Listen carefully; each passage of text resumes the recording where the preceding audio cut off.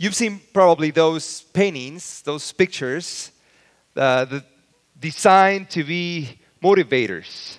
You've probably seen those pictures of a team of crew rowers, and on the bottom says teamwork, and a little phrase to inspire you. Or somebody climbing a rock and it says hope, right? Well, I discovered a website that is called themotivators.com. And all they do is that. They write demotivators. And demotivators.com is the website for a company called the Spire Inc. So I want to show you a couple of those. One of them says team. Together, we can do the work of one. Another one says multitasking. The art of doing twice as much as you should, half as well as you could. There's another one. Failure is not an option. It is your destiny. How about this one? Underachievement. Because soaring with eagles requires so much more effort. But this is my favorite. Hindsight. Those were really the droids we were looking for. Those were really the droids you were looking for.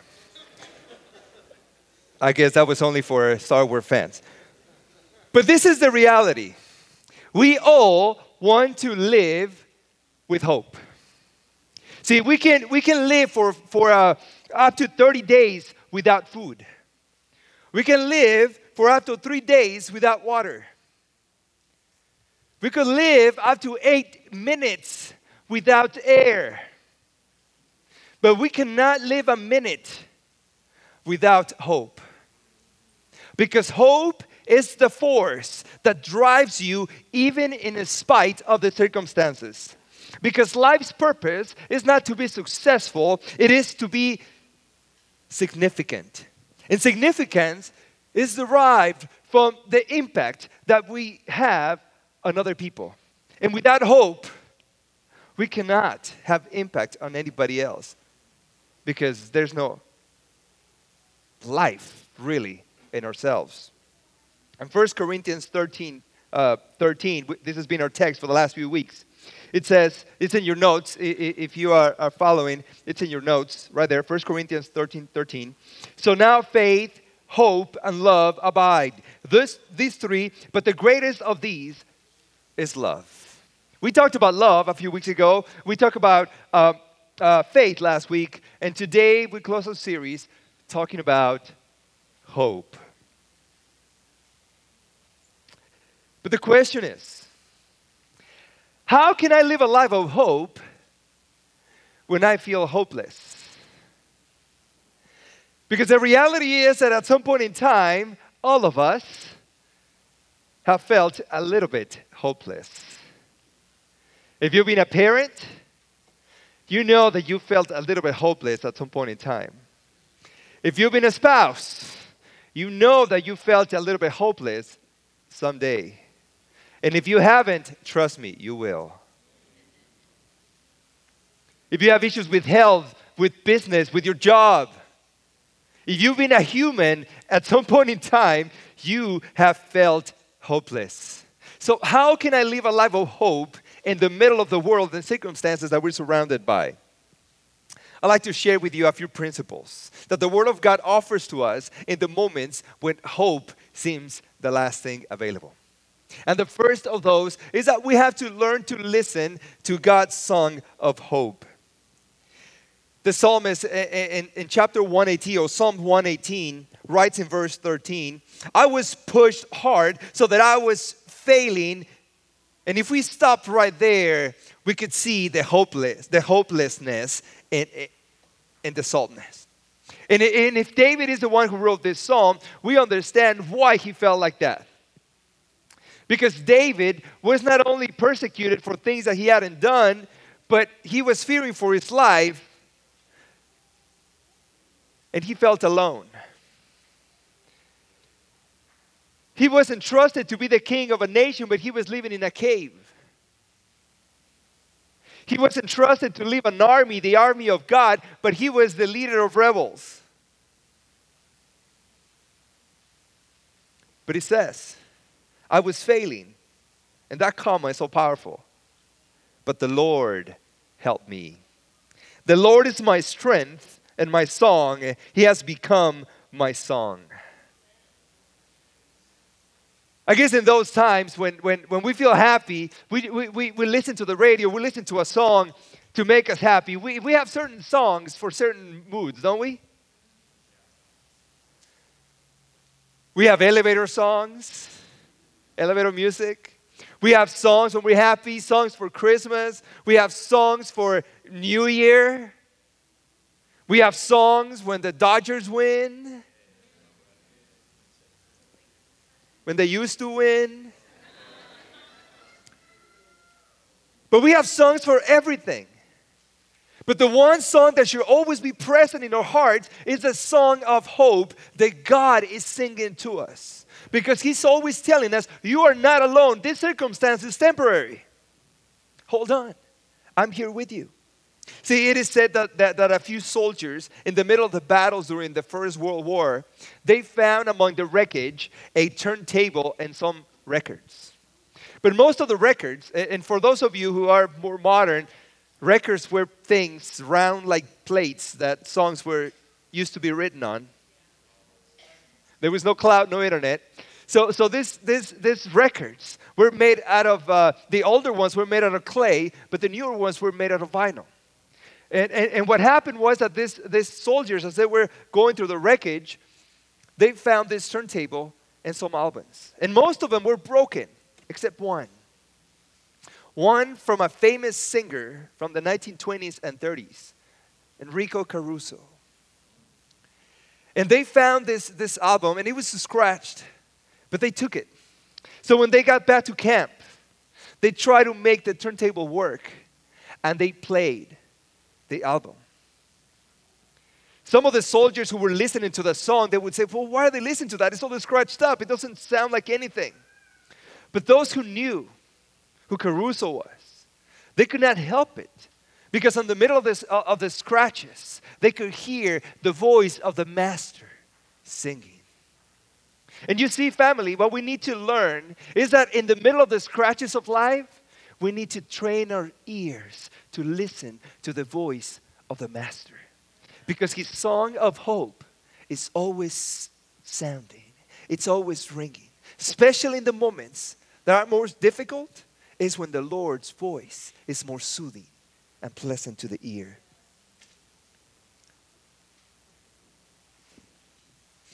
The second principle that we need to learn in the moments of despair and hopelessness is that we need to learn to follow the Master's plan. Why? Because we are confused. We are confused. We hear so many voices. We hear so many things. We hear so many plans out there.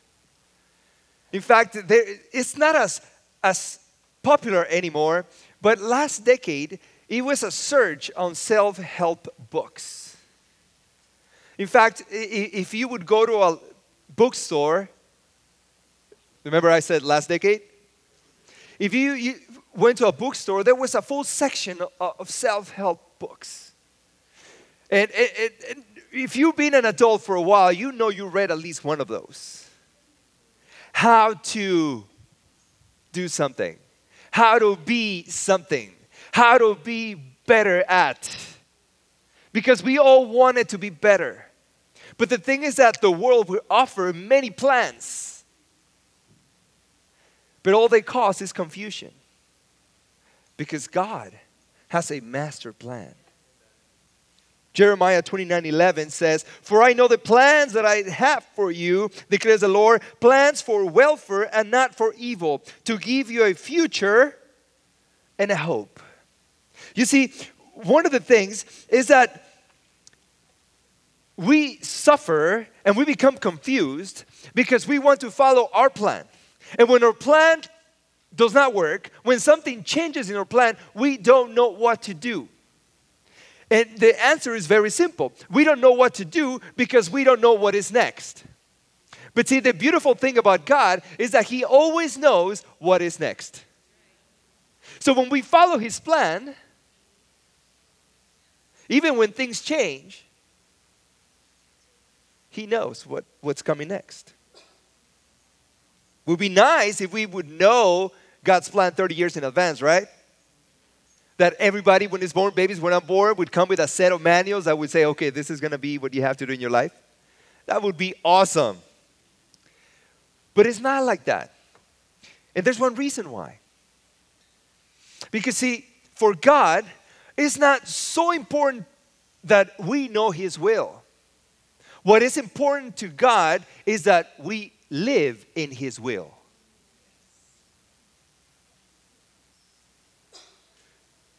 And the reason why He doesn't give us the plan ahead of time is because He wants us to live in a relationship with Him, not just following a plan.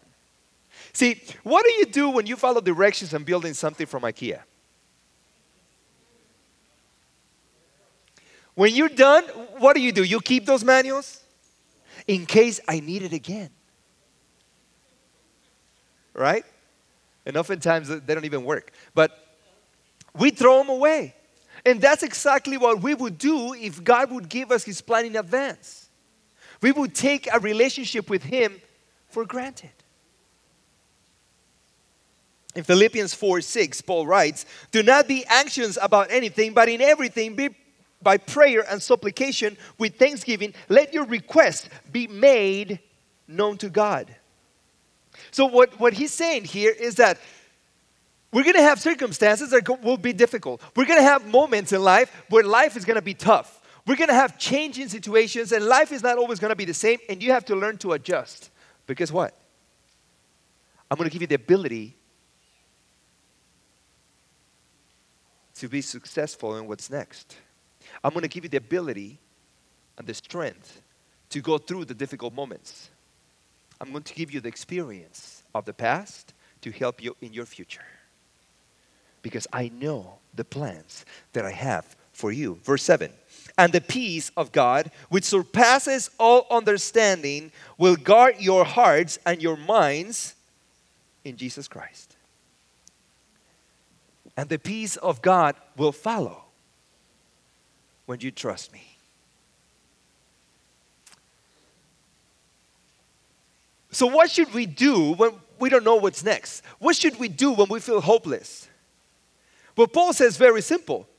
Talk to God. Talk to God. Ask Him about it. Talk to Him about it. And ask Him, what are you doing? Because see, this is the thing. People who believe in God and people who do not believe in God have moments of hopelessness. Both.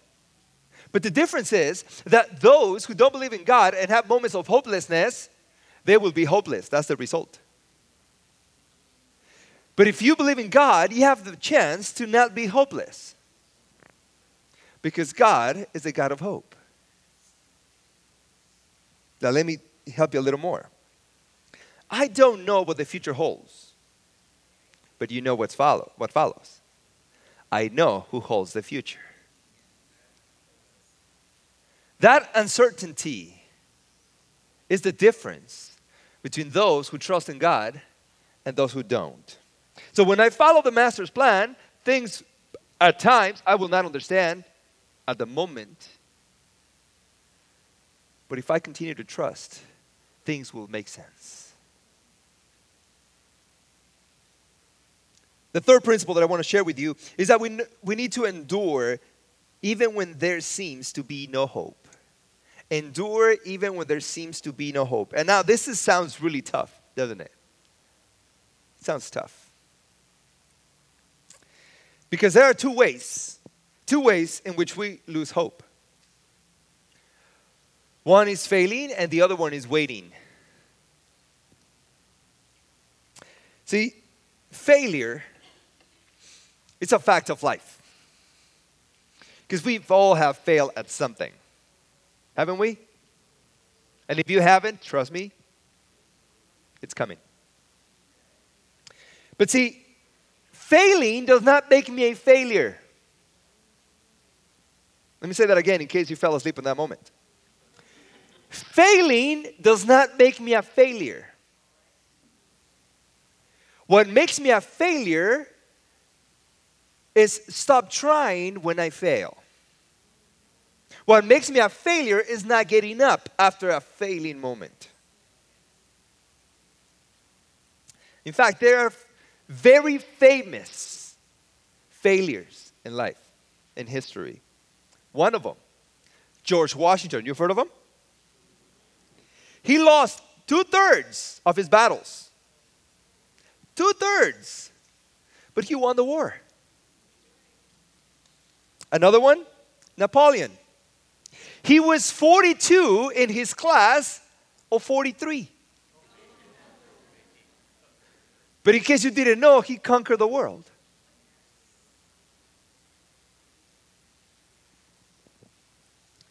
For the U.S. sports fans, Babe Ruth.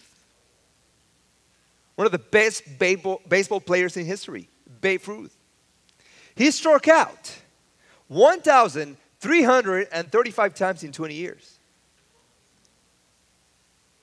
But he hit 713 home runs. He's not known because of the times he struck out. He's known because of his home runs. But if you look at the numbers, he failed more times than he succeeded. So it is okay to fail, and failing does not make you a failure. It's to stop trying after you fail. Successful people are not those who never fail. Successful people are those who don't know when to quit. In Lamentations, and it's interesting because the book of Lamentations was written by the prophet Jeremiah. And Jeremiah is known as the crying prophet. So if anybody was always in a blue mood, it was Jeremiah. So you know that he had his downs. You know that Jeremiah had his hopelessness moments. And he writes this. Lamentations 3:22 and 23. The steadfast love of the Lord never ceases. His miracles never come to an end. Verse 23. They are new every... Are you with me? They are new every morning. Great is your faithfulness. No, notice, he's saying that even though today was horrible, even though today I failed, tomorrow I have another chance. God would give me the strength, the ability, the plan, the leading, because tomorrow God will give me another morning, and in this morning will be better. Because God, our God,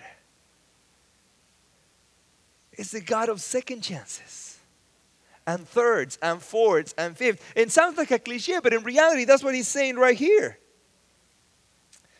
So the first cause of hopelessness is failure. What's the second? Waiting. All right, somebody was paying attention. Waiting causes us to lose hope. Have you ever been shopping with your spouse? Okay, let me change that. How do you shop? You see, Paul and I have different styles of shopping.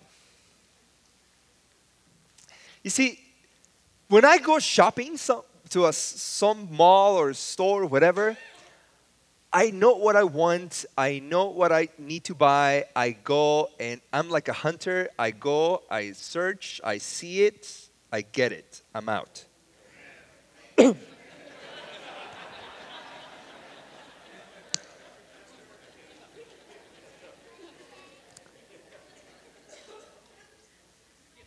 All I'm going to say is that Paola is a little different.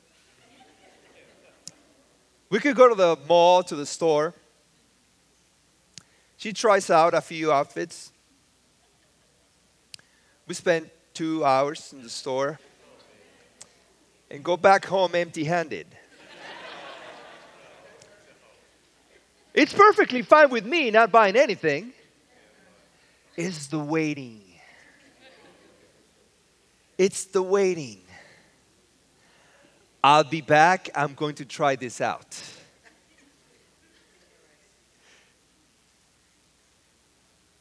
If you're a husband, you know what I'm talking about.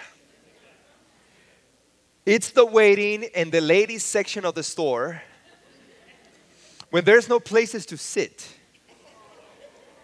What do you look at? You don't want to be the uncaring husband looking at your phone all the time. And you have to be ready. How does it look? You don't want to say the wrong thing. It's the waiting that kills me. It's the waiting. Waiting for God to act. Waiting for a result to come. Waiting for a check to arrive. Waiting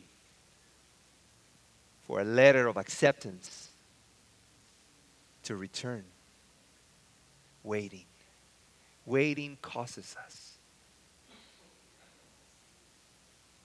to become hopeless. But Isaiah writes, chapter 40, verse 31. But they who wait, in fact, you can change that word, wait, in the Hebrew for hope.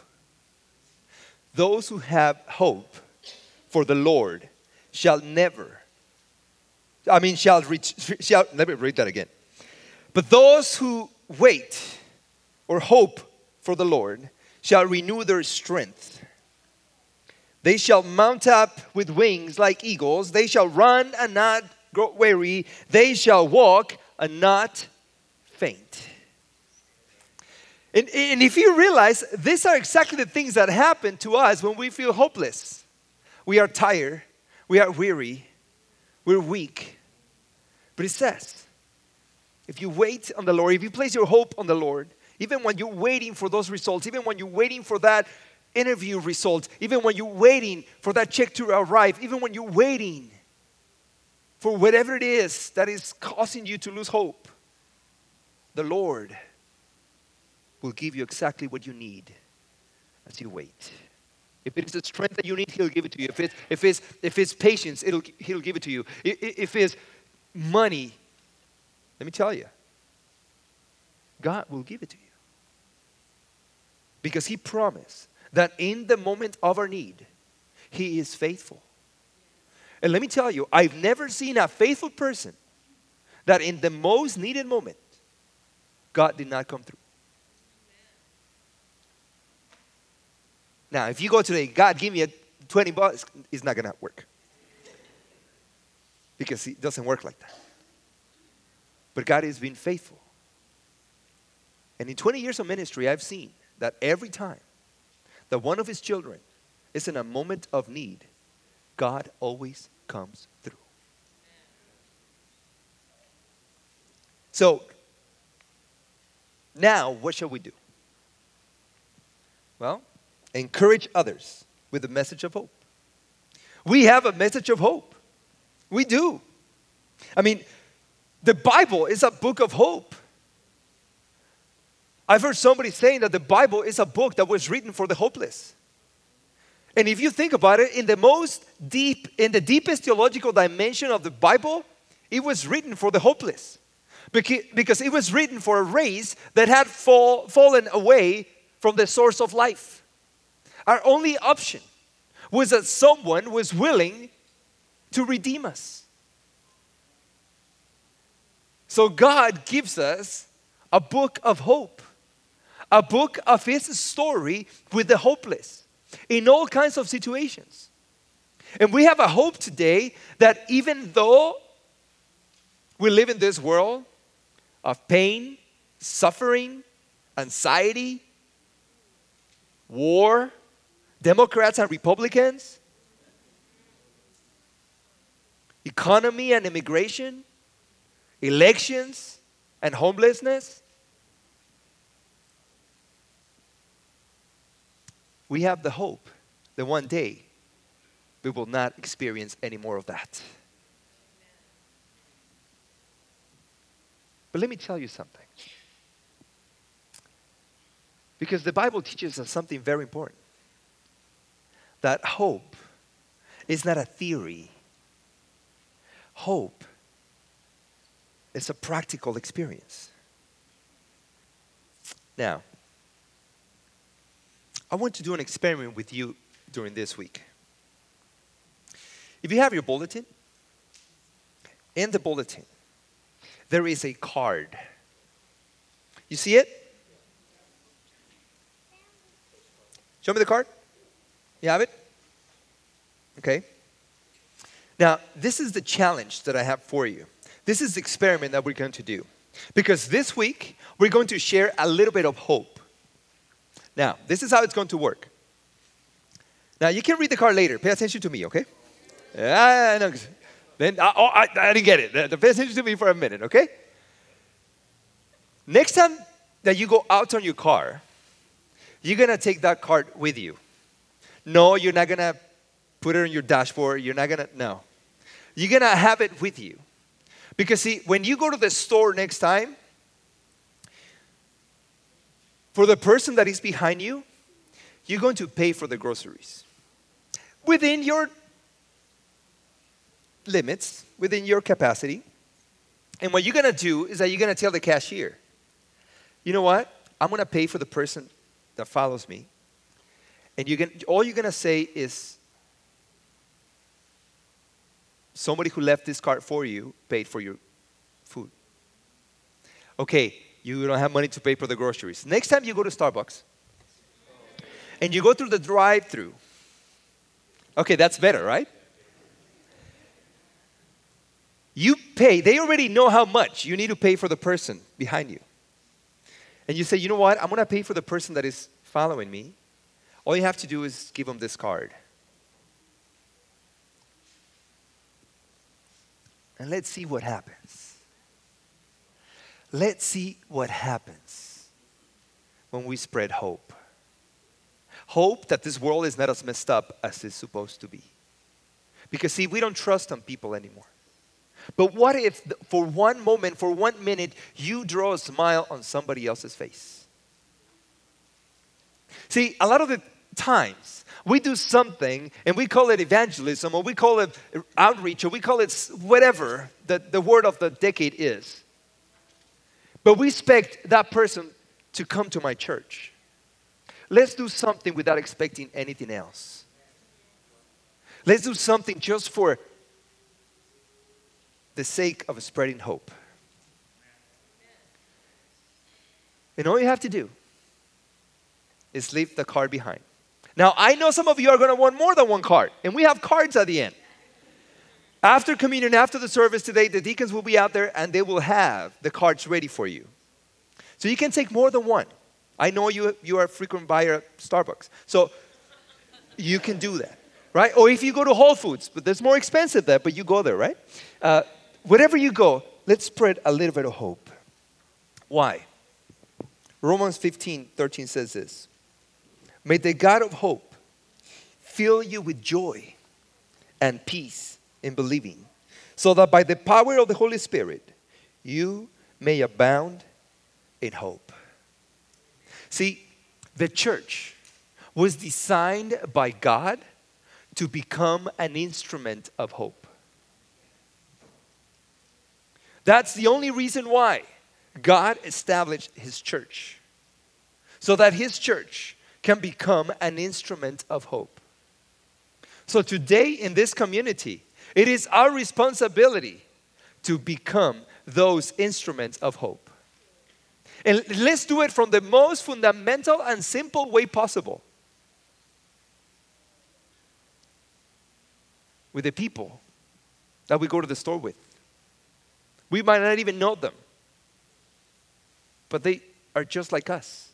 They shop in the same store as we do. They buy the same things that we do, but hopefully not.